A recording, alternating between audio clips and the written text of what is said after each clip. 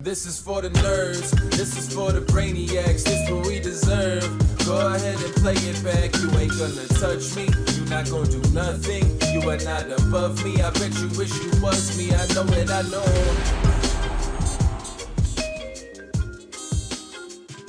Team Airball motherfucker!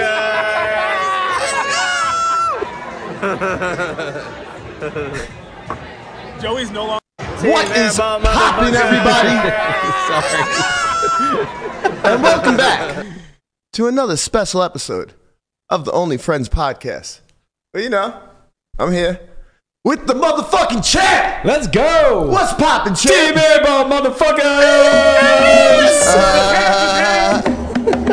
It was nice of them to pop some bottles for you. The champ is here. Oh shit. Oh man. Yeah, that was premature, huh? What did he lose? Like 1.2 straight after that? Yeah, pretty much. So here's a funny statistic. He reported that he lost 1.029. Mm-hmm. So the 2.9 is partially rake. We paid $11K in rake. You want to know where the other 18,000 went? Where? Massages. No. I mean, he was paying $2 a minute. So because you won exactly 1 million? Yeah. I won like $1,250,000 and I tipped the staff the $2,500 or whatever. Yeah. So like the other like $15K or so went straight to the masseuses. Okay. Which is incredible. That's a remarkable number. Yeah. Well, I mean, think about it. We're paying. We were paying $200 an hour in rake. Yeah. And he's paying $1 a minute in massage. So $2. Or sorry, $2 a minute. So he's paying $120 an hour in massage plus tip.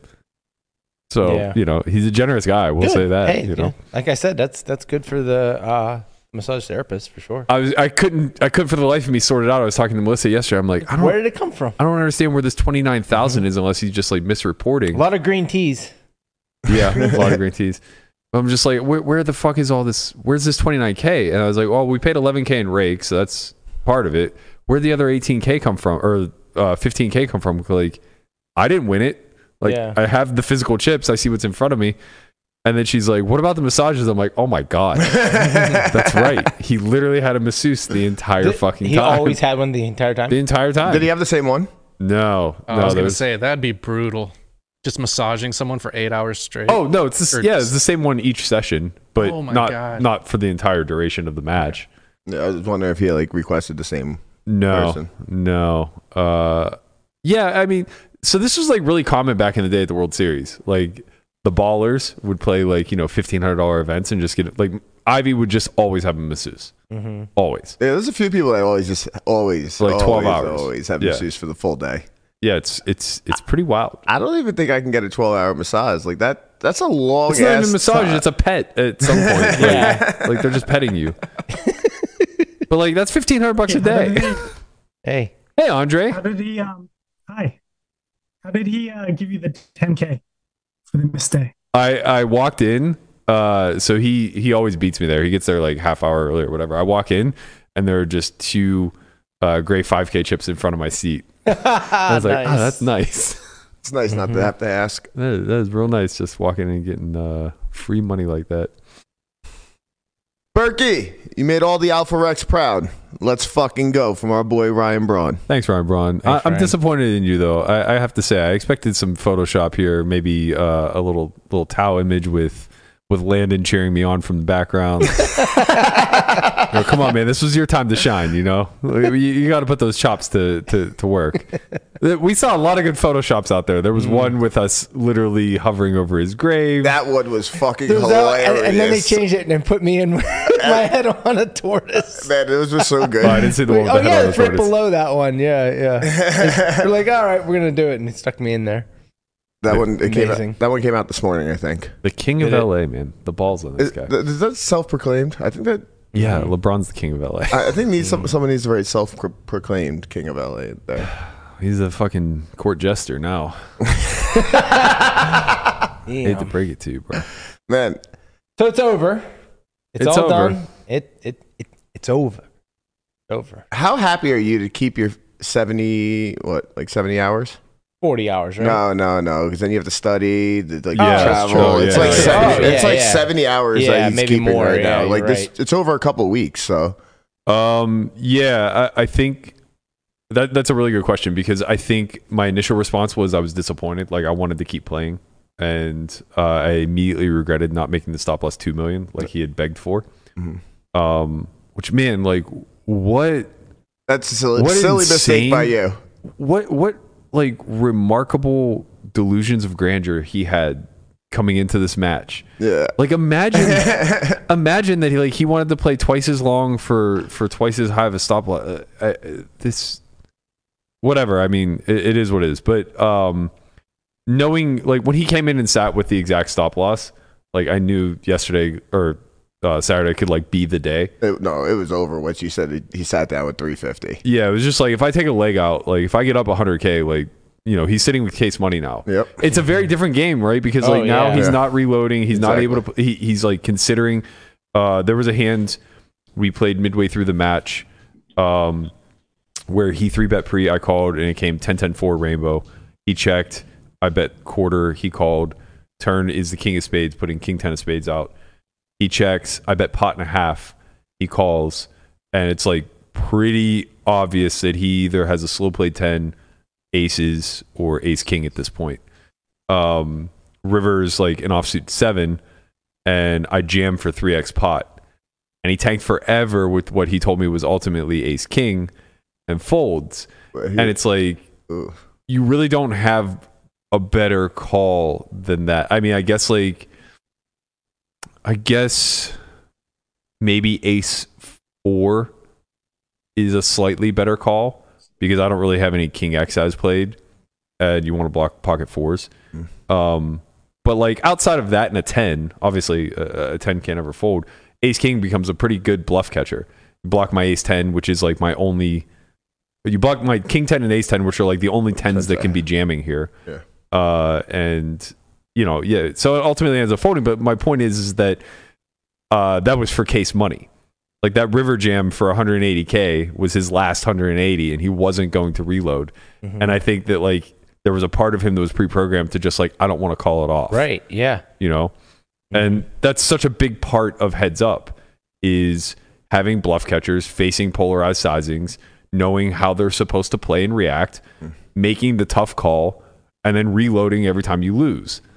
It's almost like you have to switch to like a tournament strategy where your tournament life is on the line. Well, but I'm playing ICM as the chip leader at that point. Him. I mean, right. Yeah. But you shouldn't. That's the thing. It's like, if you do, because it doesn't matter, right? Right. Because I'm playing chip EV. Right. Exactly. So if you make that mental switch, you're just costing yourself a lot of money in spots where, like, you're folding hands that are printing. Yeah. Like, I imagine like an ace king fold there is probably like, I don't know. I mean, I would have to look at it, but I imagine it's around 0 EV.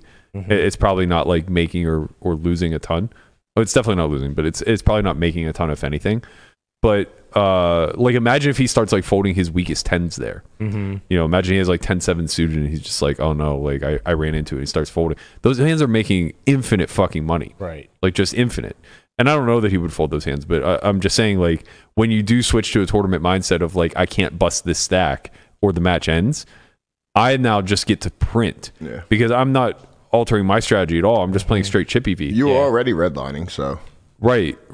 And I did, when I realized, like, you know, this is case money for him, I did start to alter my strategy slightly, in the sense that in spots where I have hands that mix between, you know, the polarizing overbet size, or just like, you know, the pot size that you're going to fit your more linear hands in, I just always went the overbet route. Yeah. Right? Because it's like, whether I'm bluffing or valuing, it doesn't matter. I'm just trying to chip closer and closer to 0 as fast as possible. Like, the final hand we played, my hand's probably pretty close on the turn, as far as like its frequencies between just playing check call versus check raise. But like, it's just pure check raise for me. Like, we're playing an all-in pot here for sure. The way the hand went down was I 3-bet red 10s, I had 10 of hearts, 10 of something, not 10 of diamonds. It came 9, 8, 3, 2 hearts and a diamond. I check, he bets quarter, I call. Turn is the 10 of diamonds, now 2-tone. I check, he bets 3 quarters, and we have like 3.5 pots behind, 4 pots behind, something like that. So I check raise 3/4 pot, which is geometric here, leaving myself 3/4 of a pot behind, and he jams. And it's like, it's a tricky spot because he has all the straights. Like, he doesn't fold any of the Jack 7 suited pre. He doesn't fold any of the 6-7 suited pre. He doesn't fold any of the Queen Jack off or suited pre. So it's like he has way more straights than me. And this is a pretty reasonable spot for him to have just like c-bet quarter with that entire range of hands and then turn, a relatively nutted hand. But like, doesn't matter. Like, it doesn't matter. We're just going to play a 300K pot here because him winning doesn't even get him even for the day. Right. And me winning just like, it's over. It's over, baby. And it's like, he has sets. And as long as he has sets and 2 pairs, I have him dead, maybe a third of the time that the money goes in, maybe even more. Right. Who knows? So that was it. That was the nail in the coffin. What up, Andre? Want to go back real quick. The ace king hand, he actually showed you the ace king? No, we talked about it afterwards. He asked me about a couple of hands. Oh, okay. And he volunteered his hand first, so I believe him. You had ace 10, right? Yeah, I had ace 10 that hand. I should have thought, oh man, that was such a good opportunity to fucking lie. That's truly how, like, if you want to know the like core of who I am, like my instinct there was to immediately tell him the truth. Yeah. And it was like hours after the fact where I was like, I should have told my Queen Jack of Hearts. Like I don't like this guy, and in a situation where I could immediately add insult to injury, it didn't even fucking dawn on me. Yeah, it's like, I mean, you're gonna have a victory lap. You're gonna dunk some because I think you've earned that right. But I mean, you have somewhat of a soft side, little heart, little. I don't mean to. Yeah, but you do. Me. It's in there. That's what I know. Let's pour one out for all the people that took airball at plus 170. Yeah. For all those people that took airball at plus 170, let's pour one out for you. Let's have a moment of silence for Cole Poise. Oh, Cole Poise had fucking. Bro, this is the best story. This is the best story of all time. Cole Poise publicly tweets that he thinks I'm a 3-1 favorite. Okay? Publicly tweets that like he thinks the correct line is minus 300. Brewer on the side reaches out to him and says like, don't do it, man. Like, Berkey's a huge dog here. He doesn't have the mental fortitude to like withstand airball for 100 hours. Like, no way. This is all a trap. They've been working. Like, Ishan's good at heads up, all this other stuff. So Cole Poise bets airball at plus 170. Oh my. And then the next day, we're nose to nose in the Bellagio, and Brewer tweets, I want Berkey after seeing this. So this whole time, Cole Poise has been on the wrong side. He's been DMing me saying, like, I don't even care. I deserve it. I wonder what the true number is now. I mean, we probably, at the time, people were just throwing out numbers, right? Nobody really knew exactly. And you even said like 170. I don't know if minus 170. I don't know if you should bet on me. Yeah, I mean, I was weighing in a lot of unknowns. Yeah, of course, there's a lot of unknowns. Well, the main unknown was I thought he would get better. He would get better, right? And the variances. I don't think you realize the gap that actually existed. So, like, what do you think the true number is now? Do you think it is the minus 300? It's very possible. Mm-hmm. I don't know if I'm plus 300 versus him, but I'm certain that he could enter this exact format versus heads up players and be minus 300 or sorry, be plus 300. Right. Like, for sure. Yeah, I expected Daddy Doug to have a bigger impact. Mm-hmm. But after this past week of Airball saying like, Doug tripled the amount of hours they were putting in, and then he showed up and played the way he did, I don't think there's any hope for this guy. Like, it would take years for him to get competent heads up. He just doesn't understand theory. Like, I've said it from day one. He's super exposed now in the sense of I don't think people understand how big of a whale he actually is and has always been. Mm-hmm. And this is a great indicator of it. And look, I mean, obviously I'm throwing shade and I'm having my victory lap here, but this is with no malice. Like, he is genuinely very bad at poker, and it just comes from like a complete lack of understanding of theory. And that just is easily demonstrated by the fact that he wanted to play a 250 big blind minimum buy-in with an ante in a situation where, like, if you're not good theoretically, you're just going to get absolutely roasted at depth. Like, him and Blank Check Ben running this narrative that like being deeper somehow benefits them as weaker players is batshit crazy. You know, the game tree just expands and expands. It's endless, and you just get put in ridiculous spots where like you face 300% sizings, and you have no idea what your bluff catchers are supposed to look like because you've never studied a day in your life.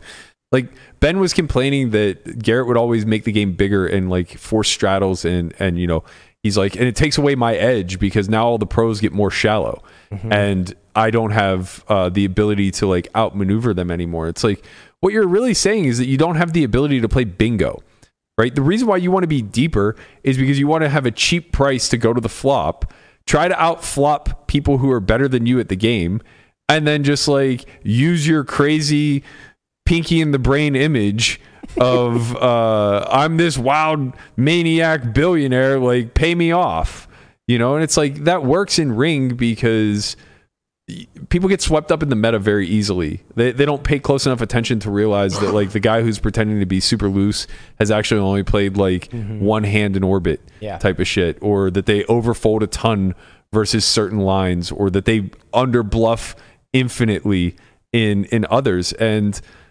you get heads up and it's just all fucking exposed. There's nowhere to hide, and those became glaringly obvious to me after our first 2 hours together. You have to play every hand.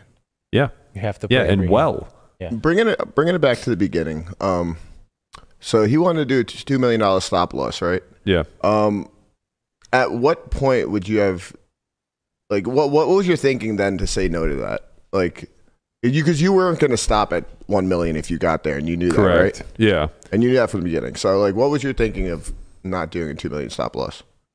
It's a very selfish one, and it's so dumb now in hindsight because I could have just structured this differently, but I didn't want to have to raise 2 million initially because then I would dilute my piece. Oh, that makes sense. That's not selfish. That's smart. No, it's so dumb because I could have done this. I could have raised it in like 500K increments. Oh, I see what you're saying. Like I could have just taken all of myself on the first 500K. Yeah. And then if I bust it, just like start to sell thereafter. Of course. What you normally do. Like yeah. I regret so much. Like there's a lot of ways I could have had nearly 100% of myself in this match, and I had a big piece, but like I was very responsible, and I didn't need to be. Like, I'm serious. We played 58 hours of poker, and he stacked me one time. Yeah, sure. No, I know that it was wild how he just like, the beginning of the show we showed them cheersing.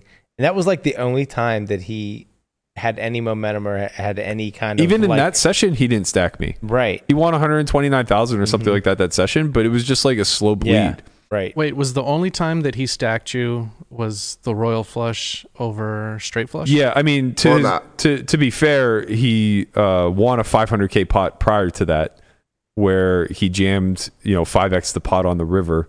And I called with bottom set. Yeah, you flopped a set and he went runner, nut straight. Yeah, so it left me with like 30K or something like that. Okay. And then shortly thereafter, like within the last 4 hands, I flopped a straight flush. He flopped a straight, and then backed into a royal. And that was the only time I got stacked the entire time. It sounds like, honestly, I read all the hand histories and like was watching along, obviously, and it sounds like you have more swings than the Blasio game. Yeah. Yeah, it's not even close. Well, no, I was gonna say I'm more shallow in that game, but that's not even true. Yeah, no, like it's the players are better, man. Like I don't know what to say. Like the standard deviation here was very low. I doubled up probably 15 to 18 times throughout the course of 9 sessions. Yeah, he stacked me once. Yeah, it always felt like you always got out to like a nice running start. Like you always you're up 100 within 2 hours. The first update every time. That's what I mean. Like the biggest pots that we played were him recouping losses from earlier in the match. It was just like variance leveling itself out, whatever. Yeah. But there was never really a point in this match where he had a bunch of momentum working in his favor. He never really. The most momentum that he was able to swing was going from minus 200K in session 2 to even, and then going from minus like 250 in session 3 to plus 100. Yeah. Like those were the biggest swings that he incurred, where I had 3 sessions where I won 300 and then 2 more sessions where I was up 300. That's 5 out of 9 sessions where he was stuck like almost 1,000 big blinds. Yeah. It's it's reckless, man. There's never been a more a greater display of like lack of experience and for lack of a better term, immaturity. I mean, right? Because like I don't know how or where when it happened that he got into his head that you're just a bad player and you just can't win, and he's just going to come after you and take you on. And he just totally disregarded the fact that you've been a pro for 20 years and you've been making money, a lot of money, playing this game for 20 years. You've been studying for 20 years, and he thought that he could just come in and just take you down.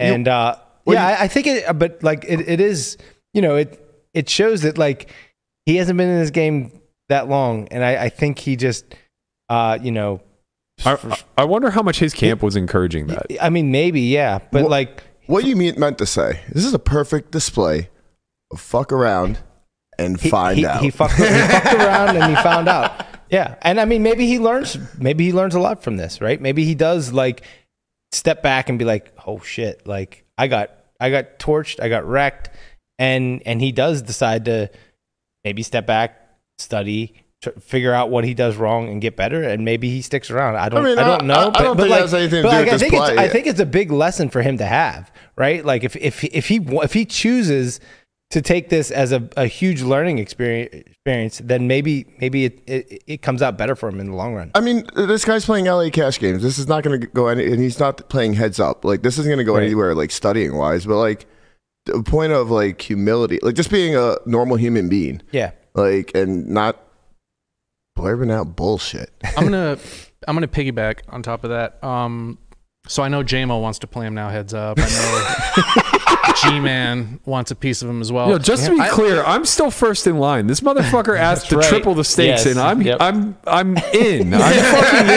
Okay, like so the point that I'm trying to make is I think from this point on, I honestly don't see a world where Airball now challenges people to heads up, regardless of how much he dislikes them, especially if they're professional players. I don't know about you guys, but I love this double guapo going on. I agree with you, Guap. I don't know that this is going to be much of a learning experience. Maybe. I mean, he is posting Teddy Roosevelt's man in the arena. Honestly, it's like he didn't even. Well, I'm very confident he posted. I'm 99.99999% sure Lynn posted this because this is the most Lynn thing of all time. Like, find something that has deep meaning and turn it into a banal platitude. And it came from the Airball G. Right. Account. It's just like this could not be less appropriate. This never, ever, ever applies to the guy who talks shit, picks a fight, and then gets his ass beat. You don't become the man in the arena at that point. You become the arena that got trampled on. Like, that's just not how it works. So yeah, I mean, I from my perspective think that they're very tone deaf over there. I will say he handled the loss gracefully. Good. I had no intentions of doing anything other than quietly racking my chips and leaving, but he extended his hand, shook my hand, said good game, and congratulated me on the win. No apology. Still no apology for calling me a scammer. And I do think that doubles back to the point of I wonder how much his camp encourage this. You just scammed him out of $1 million. What do you mean he's gonna? Of course you're a scammer. Well, like, Scammed him out of him. I mean, to be fair, you've been studying since the trailer park days, so that is true. Everybody in on the secret. Berkey's still with Lynn. This was a giant scam from the beginning, and it was all to get Airball's money at the end of it. Lynn convinced Airball completely. Imagine. Oh, the bum. The bum that wears a backwards baseball cap that looks like a broke piece of trailer trash. Okay.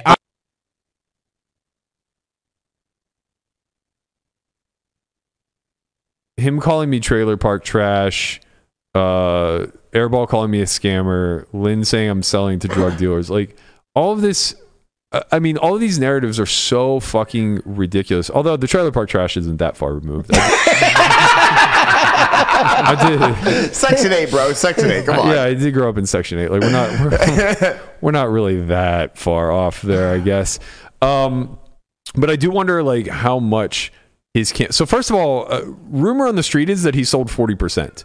And I think that had a lot to do with him stopping, right? Like I imagine he had people to answer to when it came to the $1 million stop loss. And the way, like even Polk was kind of like very, casually hinting that Airball was like just absolutely getting blasted in this match and just didn't really have much of a shot. He tried to retract his "I'm on Team Airball" statement about as quickly as possible. But I wonder how much of like, the HCL crew was feeding him this narrative of like, you need to defend our honor. Like we need somebody to go out there and shut this guy up, prove to the world that he can't win. Like somehow I think that they had actually convinced themselves that I'm bad at the game based off of whatever, like watching me play on stream or something to that effect. And they had also simultaneously convinced themselves that Nick was like the second coming of Garrett and that this guy was a natural talent. Like I heard it from everyone in their camp, from Lynn to Brown Balla to Vertucci and Feldman, just talking about like how incredibly talented this guy is. And it's like, well, no, he's not. Right? Like they couldn't have missed the mark any further from the truth. Like I'm very, very, very studied in this game, and he is just throwing shit against the wall and seeing what sticks. Like this was not a fair fight in any capacity, and I just wonder how pressured he was. Because at the end of the day, like, look, he's an adult. He gets to make his own decisions, right. But he's 26 or 27, whatever. He's very impressionable. He seems to be trying to be a part of something bigger than him in the HCL community and the live stream with all the attention and stuff like that. I just wonder how much of the Blank Check Ben, the Lins, the Vertucci's, the Ryans, the Brown Ballas, how much of that, and Doug, like how much of them or how much of a force was behind him kind of like pushing him to say these things and to get this match and to call out Garrett, right? Because like if it's reasonably if it's a reasonably strong amount of them kind of like I guess instigating this, they're really setting him up for failure, man. Like I was the soft spot. I don't think Doug could be one of those instigators. Like Why? Tell him to go play. Why? It's a free roll. Yeah, he latched on and said he'd coach him. Yeah, he bet on him. Like, why would he not be part of trying to get the match started? Yeah, maybe. Right? Like me losing. Like that's the thing that I don't think people understand. And a few people spoke out on it. And I appreciate everybody who did. But like, I had so much more at risk than him. Way more. This is so mild. Right. The narrative, if you look at the narrative, like a lot of it is Berkey won because he's supposed to win. Of course he won. Why are you guys dunking? He's a seasoned pro. Why everyone they're going around dunking? He's supposed to win. How could he lose? So like, yeah, if you did lose, it'd be just right. Yeah, like what we're doing is so mild by comparison. They were toasting champagne after one single fucking winning session, man. Yeah. Like these guys have no shame. It would have been a bloodbath, and Doug would have been the one leading the fucking pitchfork army. Yeah, you're right. So like, yeah, but like I was the soft spot. Of everybody that he's calling out, like I'm the fucking one that he had a fighter's chance against. Yeah. And I don't even think he had a puncher's chance. Like, I think I could have easily been a 2 or 3 to 1 favorite. Like, if he gets in there against Garrett or somebody who's actually competent at heads up. Garrett plays a lot of heads up? I mean, I don't know. That's how he came up online. Oh, okay. So he has a lot more experience, obviously, in heads up than you do. Granted, it's like pre-solves. I mean, I learned to fuck a lot in 3 weeks. Like, I mean, I'll be honest. Like, I hired K-Rab as a coach, and we only had 2 conversations. I mostly ended up just like, we basically game planned. It was like, when I to be honest, like I was like, okay, like we're in this, like K-Rab, you're my guy, like I'm gonna need you. We spoke for an hour and a half the first day, and we were just like completely on the same page. Yeah. Where we developed a game plan of how we were gonna approach this and what I was gonna mechanically do, and it was really refreshing to hear because he wasn't like, okay, here are the 12 nodes I need you to examine. Because like one of the first questions I was like, how much like turn probing for overbets do I need to factor into? He's like, bro, like stop. What are you doing? Yeah. He's like, you're not playing a killer. I was like, okay, good. Okay, so like against Jason Kuhn or something. Right. So it's like, okay, we're just going to be simple about this. And he's like, yeah. He's like, you're going to have so many exploits available to you. All you need to do is play good poker and pay attention. And I was like, okay, thanks. Well, I guess that's all the coaching I'm going to need now. Let me go get to work. And from there, it was just day in and day out, just like me doing what I've always done in my study process. And for what it's worth, like I'm building a course on this now.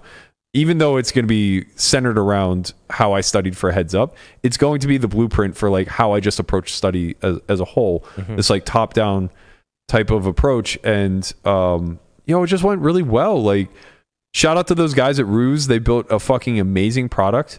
Shout out to Ewan for getting me the pre-flop ranges. Once I had the ranges uploaded to Ruse, it was just go in and get to work, man. Run the trainer, study some different flop scenarios, figure out what your c-bet strategy is going to be, figure out how you're going to handle turns in and out of position, and just get to work. Like, get your bet sizing matrices down, understand the mechanics of the game, and then when you're in there real time, just start asking yourself the questions that you always do. Who has advantage here? Like, is this a big bet spot or not? Like, there's a theoretical approach that you just take.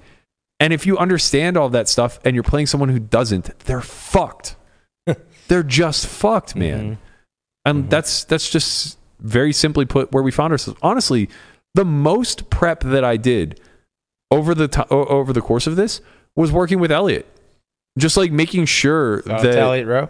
Yeah, he's the best. And honestly, it was the most necessary thing. I truly think that I would have had similar results if I didn't put any effort whatsoever into studying Heads Up No Limit Hold'em, but just truly worked with Elliot. And I'm not like trying to overplay his service, because that's not necessarily what I'm getting at, but more so there was so much hoopla and noise and social pressure and all this kind of background that's taking place, where I'm putting my reputation on the line.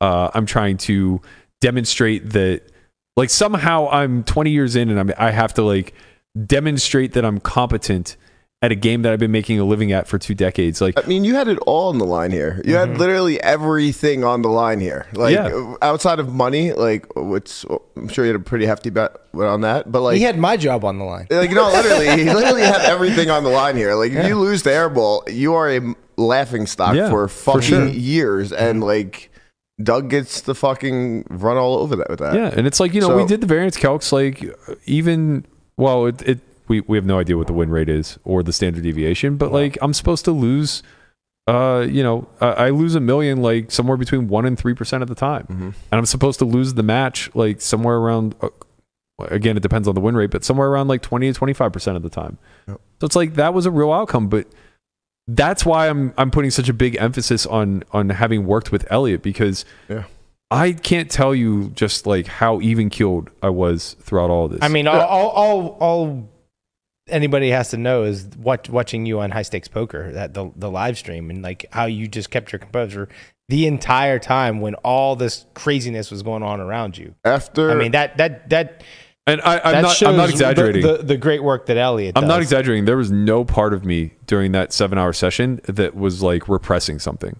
There was no like burning in my stomach where like I just wanted to knock somebody. That's what I'm saying. It was just fucking noise, man. Yeah. I want to talk a little bit about that dynamic, because you're the guy that's supposed to win, right? You're the guy who's been in the game for 20 years. Last week I saw an interview with Giannis. Sorry, I don't know basketball very well. I'm not even going to try. But he had a really eloquent answer, and I think it parallels a little bit to the situation that you were playing these last couple of weekends about failure. So I'm going to show you the clip here. I think it kind of speaks for itself. Do you view this season as a failure? Oh my God. You asked me the same question last year, Eric. Okay. Do you get the promotion every year on your job? No, right? So every year you work is a failure. Yes or no? No. Every year you work towards something, towards a goal, right? Which is to get a promotion, to be able to take care of your family, to be able, I don't know, provide the house for them or take care of your parents. You work towards a goal. It's not a failure. It's steps to success. Michael Jordan played 15 years, won 6 championships. The other 9 years was a failure? That's what you're telling me? No, I'm asking you a question. Yes or no? I don't think so. Okay, exactly. So why are you asking me that question? It's a wrong question. There's no failure in sports.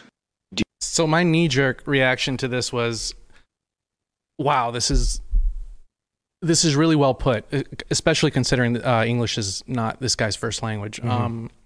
But then the more I thought about it, like the inner sportsman in me, if you will, like it's okay to say, hey, you know what? I did fuck up. I was the guy that was supposed to win here. Maybe there's something I could have done better. Obviously in team sports, it's a little different when you got other people on the court.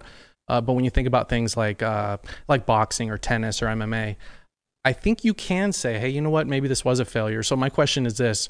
If you would have lost this match, how would you have looked at it? I mean, we all understand that variance is super high in heads-up poker. Yeah. But how would you have taken this? It would have been really hard for me not to call it a failure just because like I have so little respect for his game. But I think Giannis makes a good point, and he said it very eloquently and put like a lot of emotion behind it. But what he's truly speaking to is like nobody understands the math. Nobody understands variance in a nutshell, right? Mm-hmm. Like Jordan's the greatest to have ever done it. He won 6 out of 15 seasons. You could never in a million years call the other 9 failures, right? You would just look at them individually and say like, well, how did he perform? And like that would be the measurement of like his career and his ability and everything else. You could do the same thing with the heads up match, but we can't because it's live, right? But if I lose and I'm able to get a hold of a graph and see that I ran, 20 buy-ins below EV, then it's really easy to not consider it a failure because what else could you have done? Like if the cards were reversed, the same outcome would have occurred for you. We can't see the graphs or anything like that, but I'm quite confident, having seen Showdown and knowing what my hands are, that if the cards were reversed, I would not be down $1 million. Like, I don't know what I would be down. Do you feel like you did run above expectation? I mean, I do feel that way, but beating him in such dramatic fashion, such fashion. Right, yeah. It's really hard not to think that like I ran above EV. I'm sure I did, but I have no idea what his card distribution looks like. Exactly. Right? I can only see it from one side. I know from watching how you were over the weeks that how well like trained you were mentally for this, because like there was a bunch of bullshit going on the internet and stuff, and I told a couple people, I was like, if you can bet Berkey, bet him. It was like 2 weeks in, I was like, just bet him. He's locked in, and like I know that you were working with Elliot. That makes a lot of sense. Yeah. I mean, I felt good. Yeah, no, like, I definitely felt good. I started to actually look forward to playing too once it was clear that he wasn't going to talk. Mm-hmm. Because that just made my life so much easier. Like Ellie and I were prepping to like, deal with like verbal warfare during all this. But us being able to just go in there and stay silent was so fucking pleasant. I bet. I think the only time I spoke to him was whenever he took the 30-minute delay because I asked him to move his big chips to the front or whatever. And when we finally got the cards back in the air, I was just motherfucking him so hard because he was taking like a minute and a half, 2 minutes between decisions. And I was just sitting there calling him a coward and just reminding him that like he called me a scammer and wanted this match. And now all of a sudden he's trying to slow it down. And I reminded him that he took 2 weeks off for being fake sick so that he could get better. And he still sucks. I mean, I was just letting him fucking have it. And he pretended that his headphones were on so loud that he couldn't hear me. You, but he heard you. He heard me. He for sure heard me. I didn't know any of that was going on. Yeah, I didn't really mention it. No. While I was fucking steamed, man. I was steamed because I thought that like at that point we were like 40 hours in, and he was winning like I think he was up 30K, or maybe it was the session after where he was down like 100 or something like that. But either way, it was like relatively close, and I thought he was trying to just like burn the clock. Mm-hmm. And oh no, that's right, I was up like 300. And I was texting the group saying like, Phil, you have to negotiate a buyout. I'm not doing this for another 65 hours. Yeah. Like I can't possibly play this slow. What's going on? Oh, Chauncey, come on, bro. Come on, bro. Blame the cat. He laid right on the volume button. Why you gotta cause problems, Chance? You're only here for a few more days. Can't we just get along? He's such a good boy. I was a little surprised that he took that approach, but I guess I shouldn't be, because heads up's fucking hard. I couldn't imagine like talking shit throughout the course of all this. Like the whole time, yeah. Well, at least not from his perspective. That's mentally exhausting in itself. Yeah. He did get a few in there, but like they were so whatever. Like he windmilled a few bluffs in my face. Almost always it was the best hand. Which is like that's so demoralizing. Yeah. It's just like there were a few though that like he got through. But that was the other thing, is like I was so sure he was under bluffing to such a high degree because he couldn't wait to show me the big ones. Mm-hmm. That it was just like, man, you're only showing me a bluff like one every 4 sessions, and you're getting yourself so pumped up over it that it's just like, how excited are you to finally pull off that river pot size bet with Jack 9 high? Yeah. So yeah, I mean, like honestly, he made my life very easy beyond the initial call outs and everything else. I want to pivot a little bit to, I guess, what's next now that Garrett has called him out for a heads up match. I'm willing to kick up the stakes, as I mentioned. He had quite the big call out of me when he was drunk on high stakes poker. I did kind of chalk that up to him being drunk at the time, yeah, but I think so.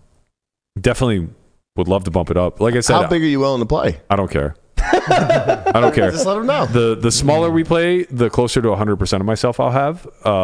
But like whatever, if he wants to ruin his life, like I'm happy to be the Grim Reaper in this instance. So if the man says a $10 million stop loss, 1K, 2K. Oh, fine. I mean that sucks because I would have if it's a that'd don't be give fine. Away too much. Yeah, whatever. No, he's like, doing the math.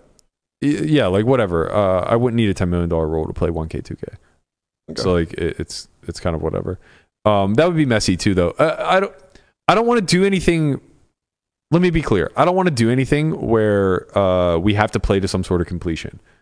I just have a fish on the line that I'm willing to play until he realizes it's a bad spot for him. Mm-hmm. Yeah. So like if he wants to play heads up, I don't care what stakes he wants to play. Like we can play them.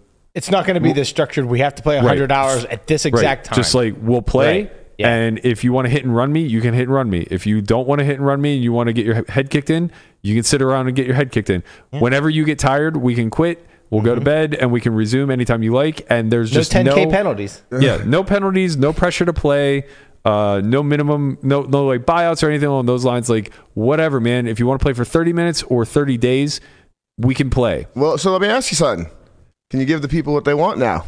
What, a stream? And give them a heads up stream. Maybe, yeah. Like I would play a session on stream, but I don't think it's.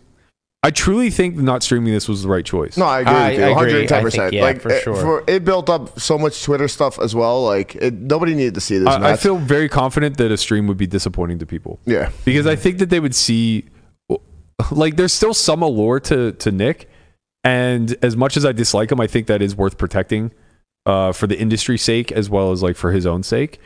I think that if he actually got on stream and played a 7-hour heads up match or whatever, that allure would just be crushed. Yeah. You would just see a guy get absolutely fucking steamrolled for, the better part of 300 or 400 hands. And even the viewing audience that like may not be very studied at heads up or anything along those lines would just kind of be deflated. Yeah. Right. Heads up poker is not fun to watch. Very boring. It's really not. Like I sat through so many hours of Daniel and Doug. And it's just, when you're seeing the bottom third of the deck versus the bottom third of the deck, there isn't a whole lot of fireworks going on. You're just kind of sitting around waiting for that 1 in 100 hand that happens every few hours where stacks are threatened and a big pot will be played. But what I think would actually be best is if we did a stream and it was edited down rather than live. I think that's the best version of heads up poker. Yeah, for sure. Right. A highlight reel type. Because there's just so many hands that are just like raise and fold. Yeah. And there's nothing really happening. And the audience can be like lulled to sleep almost. Right. At a point. Yeah. Yeah. I think that would be the best version. I would be happy to do that with him. Are you going to film 10 hours? Are you going to continue to run heads up solves and take on any other customers? I don't think so. No. I truly don't have much interest. You want to get back in the ring? Yeah. The actual ring. I see what you did there. Yep. Yeah, I don't think heads up is my niche. The incentives just aren't there because like becoming a killer at it kind of hurts you more than helps you. And it really does not help like your ability in full ring. Makes you so spewy, man. Like so many hands that are not playable become, and I'm already towing that line. Yeah, you're like, wait, I gotta put these ranges aside and get back to the I'm admittedly already a few pips too wide in pretty much every spot in ring. Right. And I do it in a way, or I've built a strategy in a way where I think I'm getting away with it pretty well. I can't be 5 pips too wide. Like I can't keep looking at King Deuce like I just got dealt the nuts. Like, yo, King Deuce of Spades is a sexy hand, man. You know, it's like I'm the guy who's like still fighting for the people who want to fold ace deuce suited in middle position. It's like, what the fuck is wrong with you? You know, I can't take it to the next level where it's just like, okay, any suited 9 gap hand that contains a Broadway card, we're just in there. 10-3 suited, Jack 3 suited, let's go. Well, yeah, like I have a new affinity for 10-6. Like these hands are just really good, you know. So yeah, I think it was a great. I hate to give them thanks because that's not fair with the way that this whole thing came to be. I don't appreciate like the way that I was called out, but I will say I have a newfound excitement for the process, or a newfound confidence in the process, I should say, of the way that I've always approached the game and the time and energy that I've put into creating training content and everything else. I think for a lot of my career, it kind of lacked validation because my peer group isn't doing the same thing, right? Like live mid to high stake guys aren't really on that grind. And the online guys are so far ahead of it that we're not really peers either. Like they're just in a different arena, you know?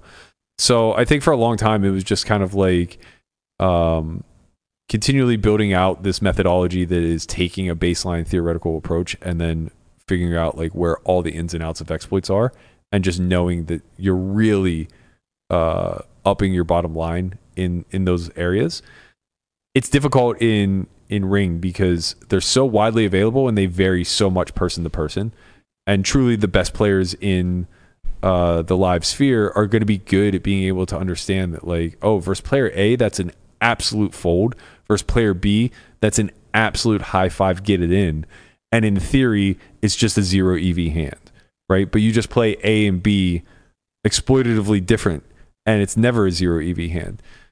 That was never really validated because there's no data, there's no peer review, there's nothing like that. Studying for heads up, like the validation came immediately. It was so obvious. Like I could just communicate back to the team immediately. Like, okay, I think he's imbalanced here, here, here, and here. And we're going to lean heavy into exploiting those. And then we did. And it printed, you know? And it's like, okay, that was really easy to confirm based off of what we've seen at Showdown, based off of the way the match is going. And of course, like there's still going to be variance involved there, but like you don't need 100% confidence, right? You just need like reasonable confidence to continually do it. And we just kind of like never took our foot off his neck. It was nice. Yeah.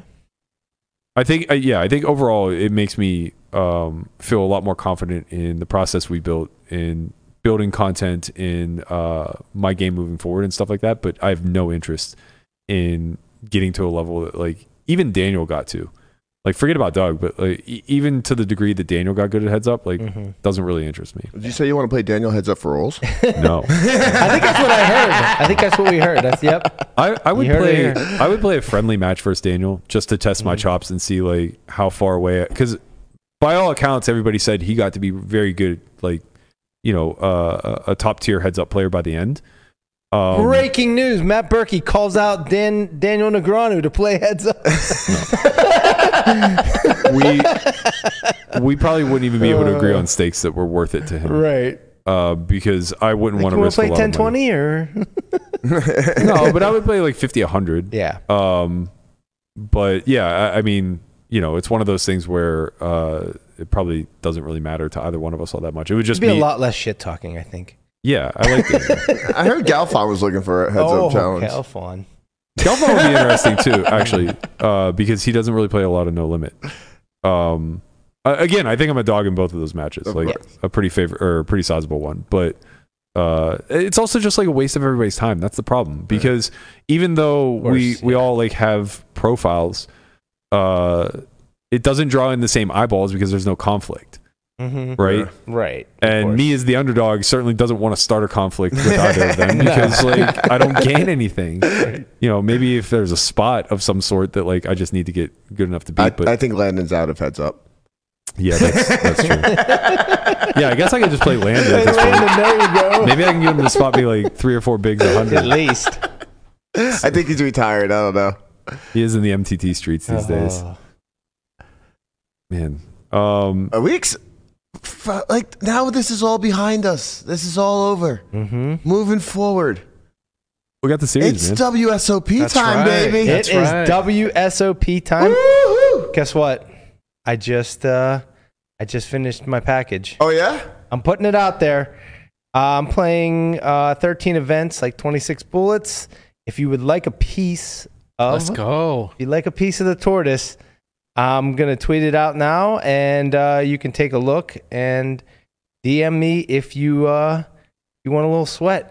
Let's get the tortoise in the main. The tortoise is going to be in the main. The main is actually not part of the package, but there will be opportunity to buy pieces of the main as well. All right, you guys heard it first. The tortoise, like he spins to get in the main. That's blacked true. out That's drunk, right, yeah. fucking $88 spins on WSOP. Bang. That's what we're talking about.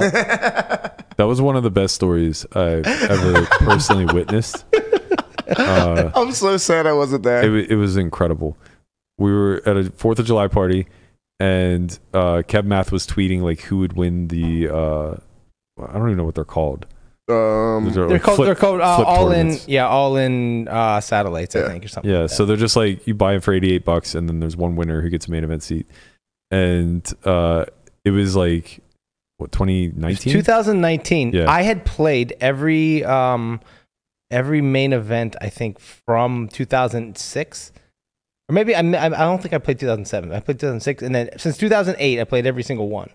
And then this was like the 1 year where I was like, I wasn't gonna play. I didn't sell, and then I just decided I'm like, I'm just gonna get in this. I think Lamanna only had his World Series name for a short period of time at that point.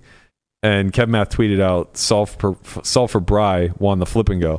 And I look around the room, I go, "Who is somebody spoofing us? Like, who the fuck is Solve for Bry?"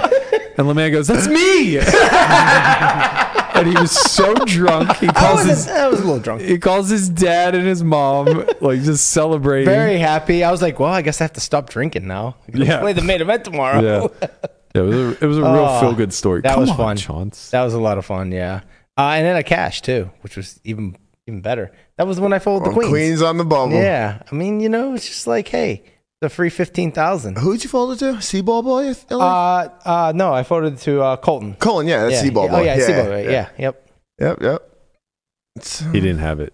Well, no, of course not. Of course not. Sorry. I know that, but I'm sure he had 30%. Yeah. Well, the good news is you can get yourself prepared for the WSOP with an academy in 2 weeks. Come on, Chauncey. Jeez, man, these nails. We have a few seats remaining. Lamanna might be taking one of them. May 24th to run graphics to the 27th. That is going to be a 4-day MTT Academy led by Matt Hunt. Each day you will get to play and represent a portion of the tournament. So day 1 will be the early phases. Day 4 will be the final table. And he'll be covering like ICM decisions as well as the major strategic options that you have available to you. Beyond just playing your hands and learning the flops and turn strategies, it's really more of a global sort of game planning, if you will, for how to approach these MTTs, these large field MTTs specifically. So if you're interested in that, head to solveforwhy.io, click the banner above. That'll take you to the MTT Academy page. It'll give you a lot more information. You can sign up there. Man, I can't wait. What about I can't wait for that. I can't sick wait for day everything. promo? Are we still doing that? We are. Listen. Now, I said it ended when the match ended, but the manager here. Listen, I set the expiration date to May 30th, and I'm not changing it. He's not changing it. So you guys what? have a couple more weeks. That's Take right. advantage of the sick day promo. Don't worry, Berkey. You can afford it now. That is Everyone fair. can thank Nick, actually, for this free month. Yeah. Thanks, Nick. We appreciate you, buddy. He's going to keep the lights on for a little longer. Andre, what are you doing over there in middle of nowhere? I forgot Andre was here. I'm in Cyprus right now. I just had the worst flight, whatever, transit. It was like 29 hours. Ugh. But we're out here doing Trade in Cyprus. It's going to be another good event. Really excited for it. There's another Pro-Am. Those are fun. It's half the field is pros, half the field is amateurs. They get sequestered in the beginning, and then they join up, I think, such a great event. 2. Yeah. I think it protects the amateurs. I shouldn't call them amateurs because they're really not amateurs, but the business people, the VIPs. Right. They're so good these days, like the VIP guys. But yeah, we got that going on, and just 16 straight days of 16-hour days. It's how many events? A lot. There's a lot. I want to say it's like 30. Yeah, it's around 16 to 20. Oh, 20. Okay. Have you had a chance? I don't know. I don't know how many. Have you had a chance to see Kilbane? How's he doing? I haven't seen Kilbane yet. I just saw Ali. I don't think Kilbane is here yet, but as soon as I find out more information, I saw him on Instagram in his sling, and he's hopefully healing up quite nicely. He's young. He's young. He'll be fine. These young bucks heal up quick. Well, he's not getting surgery until after Cyprus, so he's doing all of this with his shoulder still messed up. Jeez, what a beast! Yeah, he went to KL. Tell him to take a day off just to talk to the. I know he went there just to get information from the doctor, and they're like, "Oh yeah, you could just wait until after Cyprus." So he's doing that, which is insane to me. You had your own little confrontation with Airball's camp. Yeah, you over did. in those Twitter spaces last week. These spaces are getting out of fucking control, man. Spicy. What are they? Spicy. So before we come back to Andre, last night apparently they did a Twitter space and Vertucci was in there talking, and then the poker Karen got the mic. Mm-hmm. And I don't know if you got that clip, Guap, but Vertucci had some choice words. Poker Karen? If I fucking bump into this fuck and I ever know who it is, I'm gonna fucking fuck him up. Jeez. That's a little strong. I don't think you can say that. Some people think I'm the poker Karen. Mm-hmm. I don't know, man. He threw some of those knives your way too, there, Andre, or should I call you Guapo? Because I don't think he knows the difference. He still doesn't know who's Look, they're both on the screen at the same time. Right, there's Andre. Well, yep. Oh no, we can't actually have them both on. There's Andre. Yep, there's Andre. Guapo. There's Guapo. See, two different people. Guapo Two different people. Controls our graphics and whatnot. Right. Andre runs production all the way over in the Triton events. Right. Different people. A couple small productions in the past. I've only worked with like GG, Poker Stars, Triton, Run It WPT, Up, Deep Stacks, WPT. Yeah. So like a lot of startups. Yeah. It was very kind of you to not throw that resume out there whenever Vertucci was basically saying you barely know how Poker GFX works. I'm pretty sure you lost the argument at that point. He said, everybody has an opinion. I don't give a shit about your opinion. Right. Your opinion seems to be qualified, but here we are. Yeah. Like, here's a guy. Could you imagine, right? Like, you have the biggest technical potential, cheat to rock the world in the poker community, and you still choose to be tech illiterate afterwards. You're just like, I'm not going to figure out anything that could have gone wrong with my system. I'm just going to... What does he do there? I don't actually know. I'm not going to figure out anything. To be fair, I don't think that's his role. But since he is the kind of like public forward-facing base, I guess, of HCL, it would probably be good for him to get a brief of the talking points. Mm-hmm. If you're going to be doing that's more so I'm thinking of. Yeah, right. I'm not going to figure out anything. I'm just going to host a, game with 10 million on the table. There we go. Let's do it, guys. Who wants to play? Blank Check Ben invited me. Oh, yeah? Yeah. Nice. Yeah, he invited me. He said that he tried to get Vertucci to lift the ban. He said that he would guarantee there an open seat for me. I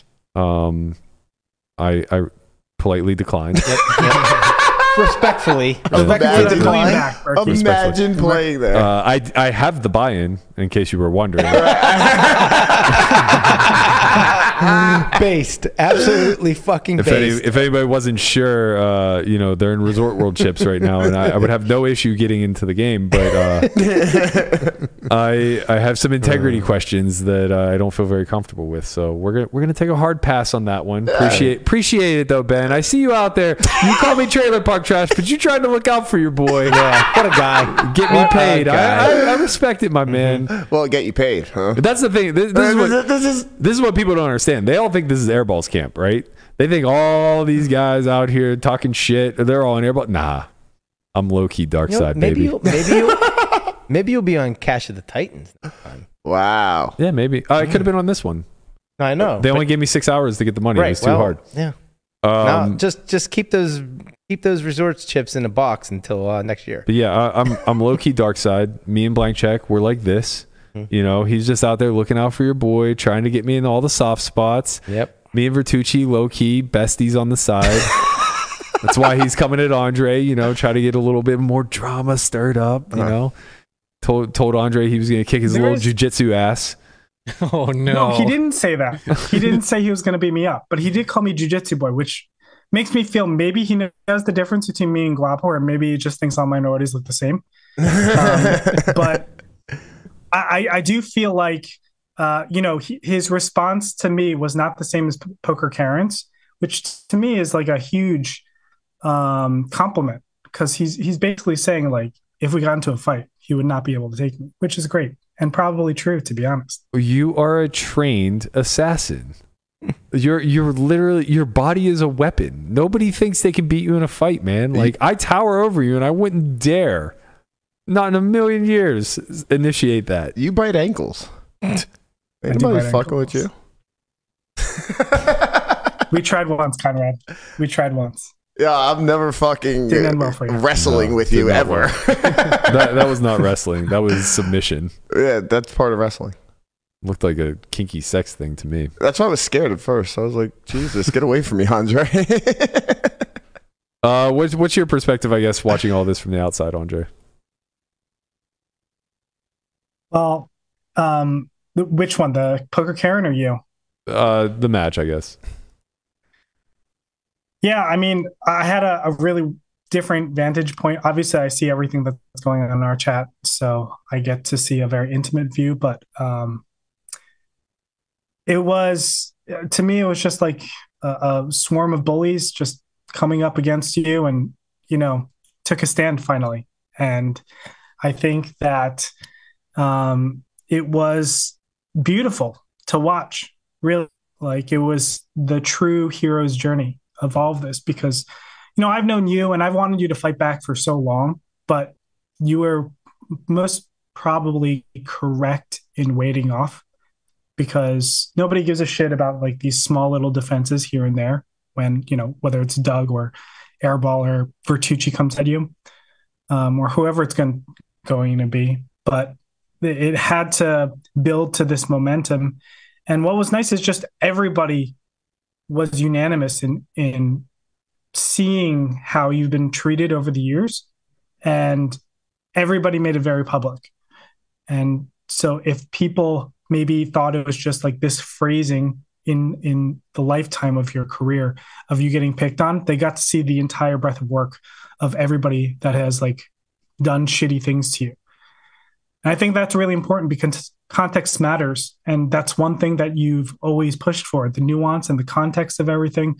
And everybody got to see the huge breadth of work of what, I don't want to say shitty people, but like some people that, I don't know, that aren't the best hearted.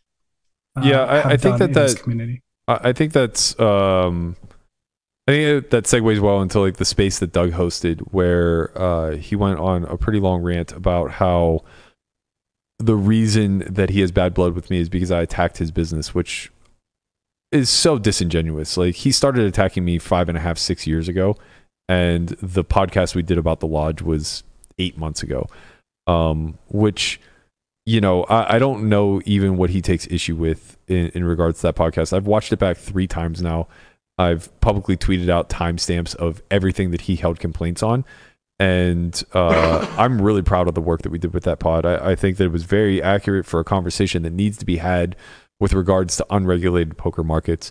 Sorry, there was one thing that the whole thing that I think that at the time was incorrect, and that he like started blacking about, which was the no peak option. They just added that.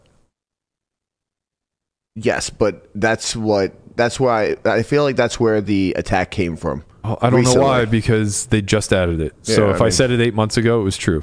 They didn't have it on 8 months ago. So I don't really know what the fuck we're talking about, other than being spin doctor and changing the narrative. Of course. But I think what's like more critical to take out of that is that he claims he ruined Fernando J. Nandez over him trying to attack his business and steal customers. He claims that he's justified in these, you know, heavy-handed attacks versus me because I'm threatening his business and he'll do anything to protect them, yada, yada, yada. If you look back over the last 6 years, he's done nothing but personally attack those who are in competition with him. Yeah. Myself being at the forefront, right? It's like we've been maybe not a direct competitor because they've always been bigger, but we're in the same space. And he made no bones about taking every single cheap shot he could to disavow me as being a credible source in this community of any level of information, be it strategy or otherwise, right? Yep. So I do think that like this past week and a half of a lot more people speaking out and us getting to have some public discourse with regards to the way Doug has run his business has been really important. And even though he was able to kind of manufacture his own space on his own turf where, you know, he largely dictated the narrative and controlled the conversation. You know, when we were speaking, he kept trying to like back me into a singular point that he could defend himself on. And it was clear that like whenever I said, okay, let's talk about Fernando, he immediately like goes to what I can only imagine was a pre-written statement of like what he had to say about Jay Nandez, because the tone of his voice immediately shifted and it went to a cadence that was very clear that he was reading off of screen, right? And if you listen closer, like because you're not necessarily a fan of Doug, you're objective or you're biased against, if you listen closely, at one point or different points in the space, he blamed Thomas for putting up the dildo video. He blamed his lawyer for writing the contract for Jay Nandez. He blamed Matt Coletta for offering too big of a piece of the course and then not correcting it in enough time. He blamed his inner circle for the content that gets released, basically saying like, you know, they give it the okay or the thumbs up before he puts out his videos or his social media and stuff like that. And not once was there any level of accountability on his own. And Jay Nandez really pressed him hard on this, where he was like, it's your business. Like, if the people beneath you fuck up, it's your mistake. And he just absolutely shirked that and refused. You have to understand, man, if there's 3 owners and one of them makes an error, it doesn't become my, it's like, are you the majority share owner? Is it your face who's on the billboards for the company? Right? Like, of course it falls onto you. And I can't tell you how many times as a business owner myself that I know that I'm the one taking the bath whenever we fuck up. Yep. And that responsibility, knowing that responsibility is there, makes me be more diligent in ensuring that we don't fuck up. It makes me, you know, provide an extra level of customer satisfaction where if they're unhappy, we'll refund or, you know, whatever. We bend over backwards to ensure that people never feel wronged by us as a company. And that's absolutely critical, where it seems like Doug has a very different divide and conquer, fuck you type of approach, where it's his way or the highway. He's always right. And if he's wrong, it's because somebody else fucked up. Mm-hmm. And to anybody who like cares to listen, they'll see that in that space. They'll understand that he's not having good faith debates. That's why Phil got so frustrated and just stopped talking, because he has no interest in good faith debates. He just speaks in logical fallacies, tries to redirect you and move the goalpost onto something that he can then harp on and be pedantic about. And it works. It works to the average listener, because all they hear is somebody getting dunked on. And they don't try to discern between good faith and bad faith, right? They just listen for who gets the, oh, like it's a rap battle kind of thing. So he's great at that. And he's done a great job of, I don't think I've ever seen an image repair happen as quickly as Doug's, where he managed to divide the community and have some portion of them now hating Gelfond. When Gelfond wrote probably one of the most powerful pieces that I've seen in a long time, not just turning the ire on Doug, but basically using Doug as an example of this like level of bully culture or lack of business ethics where your entire strategy is to just tear down competition rather than, be a part of a cooperative community. And I know it got misconstrued because I don't think either myself or Phil communicated it very well, what we were speaking about when we said, it's just understood amongst the community that Doug is a cruel person. We weren't trying to make it sound like there's some in-group, out-group. It was more so that the general consensus amongst our peers, because we feel we have peers, is that Doug is an asshole, right? Doug doesn't necessarily have peers because he's no longer in the online arena, who were formerly his peers. He's no longer dominating that space. I'm sure a lot of those guys still look up to him, but I'm sure that a lot of those guys also know that he's not competing there any longer. And he was never in the live arena in a meaningful way.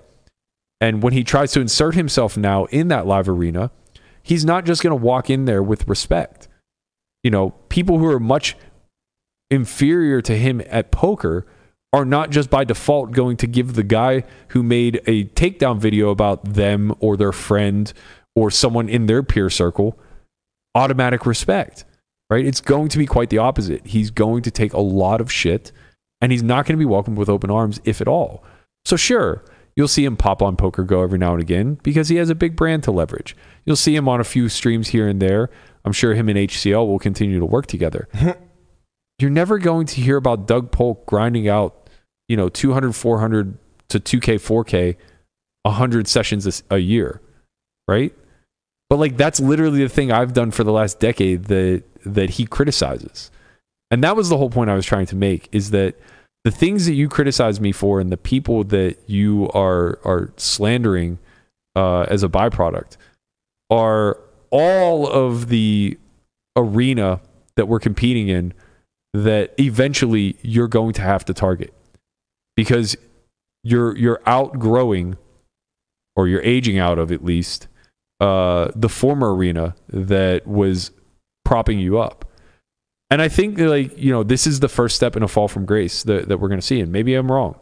Maybe I'm greatly overestimating how low of tolerance we're going to have for this type of behavior moving forward. Maybe I'm wrong in estimating that Doug's not going to change, right? From my perspective, I don't think anything's going to change. I think we're going to see status quo. I think I'm as direct in his crosshairs as I've ever been. And I think people deserve a reminder that this is a 6-year-long one-way feud where, much like Daniel, we didn't clap back. Mm-hmm. We made one response video that was self-deprecating.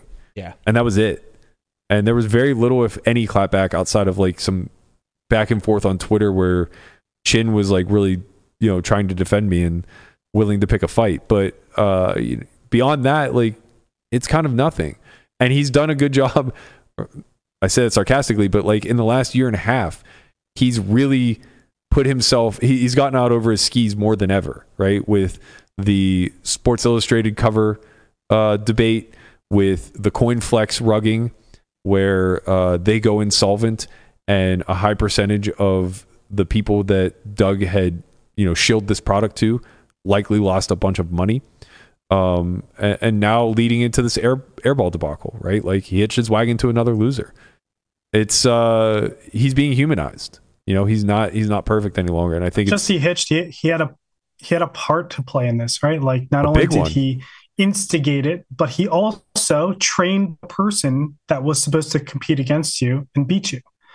The other thing I just want to mention that pointed out, that was really obvious to me with this whole Galfond situation was that his defense against Galfond is, hey, you're doing the very thing that you're accusing me of doing.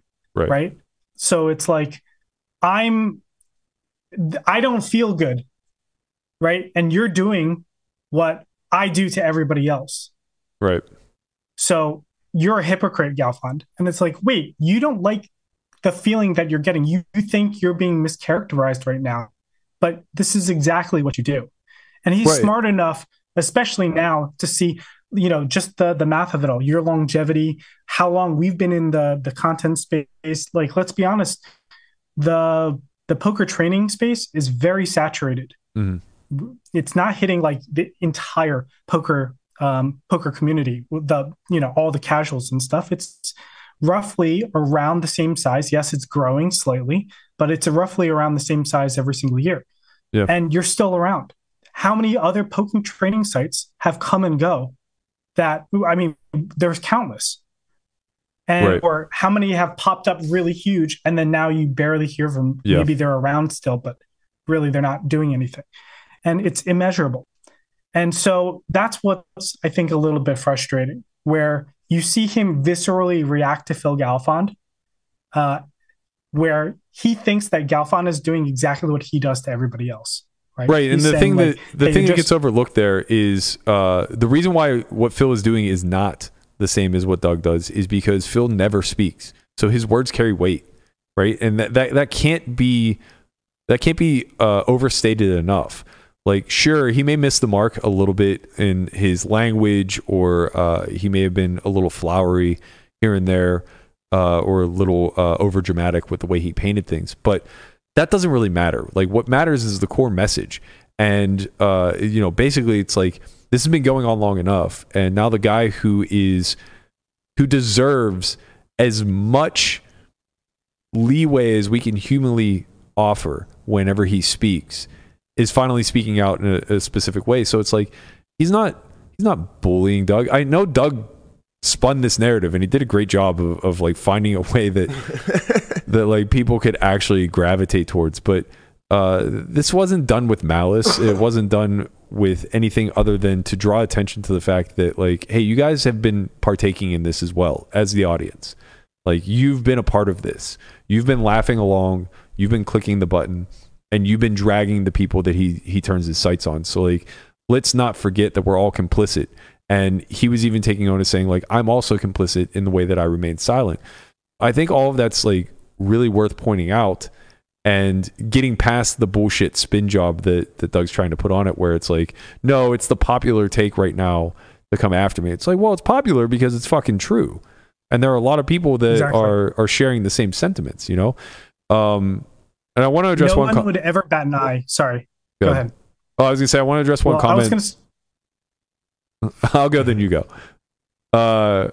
Somebody said, why not just move on, worry about your own brand, no need to attempt to cancel somebody, point has been made. I'm not trying to cancel Doug first and foremost, but secondly, he's now attacking our business. So I don't understand why he gets some sort of free pass to defend his business at all cost, where we're expected to just continually take the high road. It's like, those days are gone. Like the airball match, the Doug bullshit that's getting dragged out in public, like the high road doesn't get you anywhere, man. You just have to counterpunch.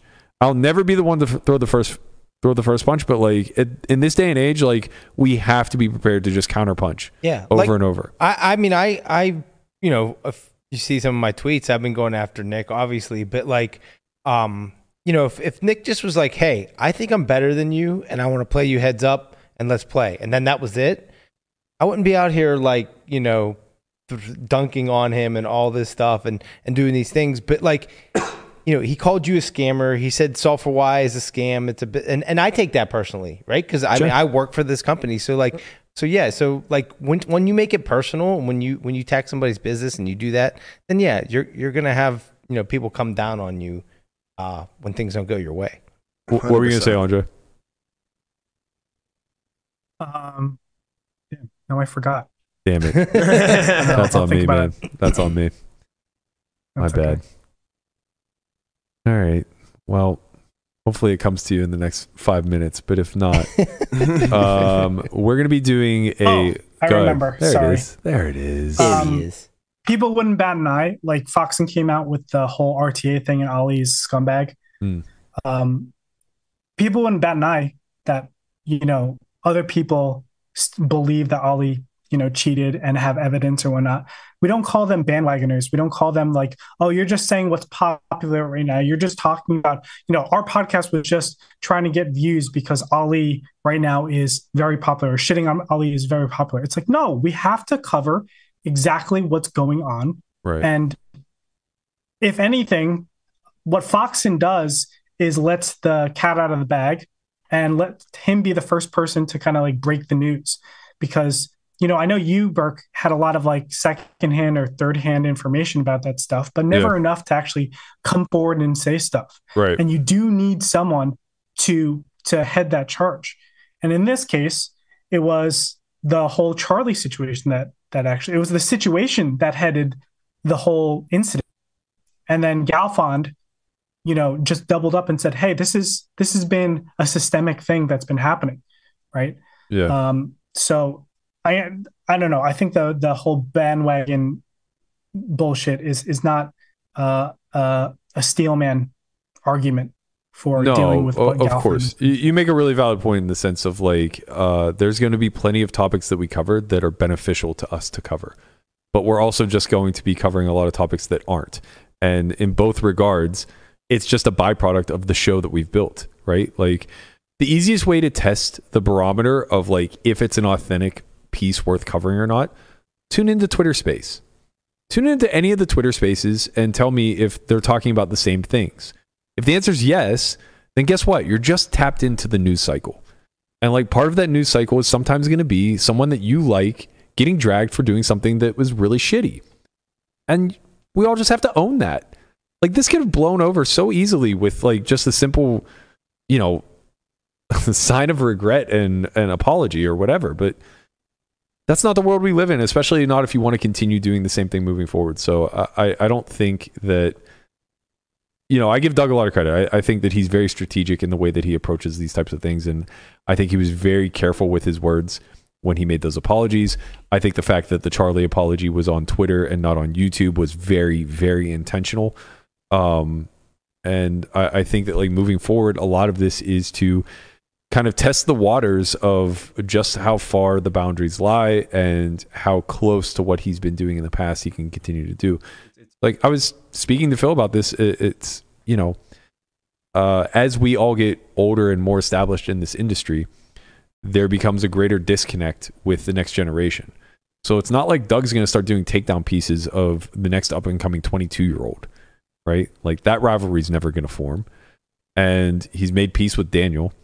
So that rivalry is kind of dead. Jason Mercier isn't a bad reg anymore. So, like what kind of, what I mean? Like the people that he was targeting for such a long time, they've moved on. Things have changed. And it's just like, what remains? It's just going to be like me and Luke Schwartz. Like he's just going to make a bunch of fucking videos about the two of us, So at some point, I think we should expect to either see some sort of pivot or just a relentless, tired approach of kind of the same old shit. I can't see, he made like another video about you. I just don't see it land. Not after everything that's happened. Thomas is just really good, man. I mean, I know, but like, and really? They're really it'll land for laughs. I also think that they've been pretty good at working in a lot of self-deprecating humor lately. So like he'll take shots at me while also kind of like redistributing the shots back at himself, and I think that he's very good at what he does, and right, for sure. Yeah, I look, I don't even take issue with those. Like whatever, man. If there's humor to be had, like I get it, but I think Jay Nandez made the biggest, most appropriate point of it's very easy to change the public perception through twisted truths when you use humor, and I just think we all kind of need to be a little bit more cognizant of that. And understand what it is that we're actually laughing at and who is potentially on the wrong end of that. Because it's one thing if you just need to have thicker skin, but it's another thing if like you can look at a joke that's being made and understand like, oh, that's directly going to impact this person's life. Yeah. Agreed. You want to take us home, Connie? Thanks for rocking with the squad. Another great episode of the Only Friends podcast here, where, you know, we took a little victory lap. Nothing too much, but we got it popping. As we always do. We will be back tomorrow. Evening. What the fuck? What do you mean evening? 6 p.m. tomorrow. 6 p.m. What are you guys doing? I'm playing Bellagio, and Brent and Platt are better off later in the day. All right, well, we'll be back tomorrow, 6 p.m. Eastern, Have a great day. Or 6 p.m. Pacific.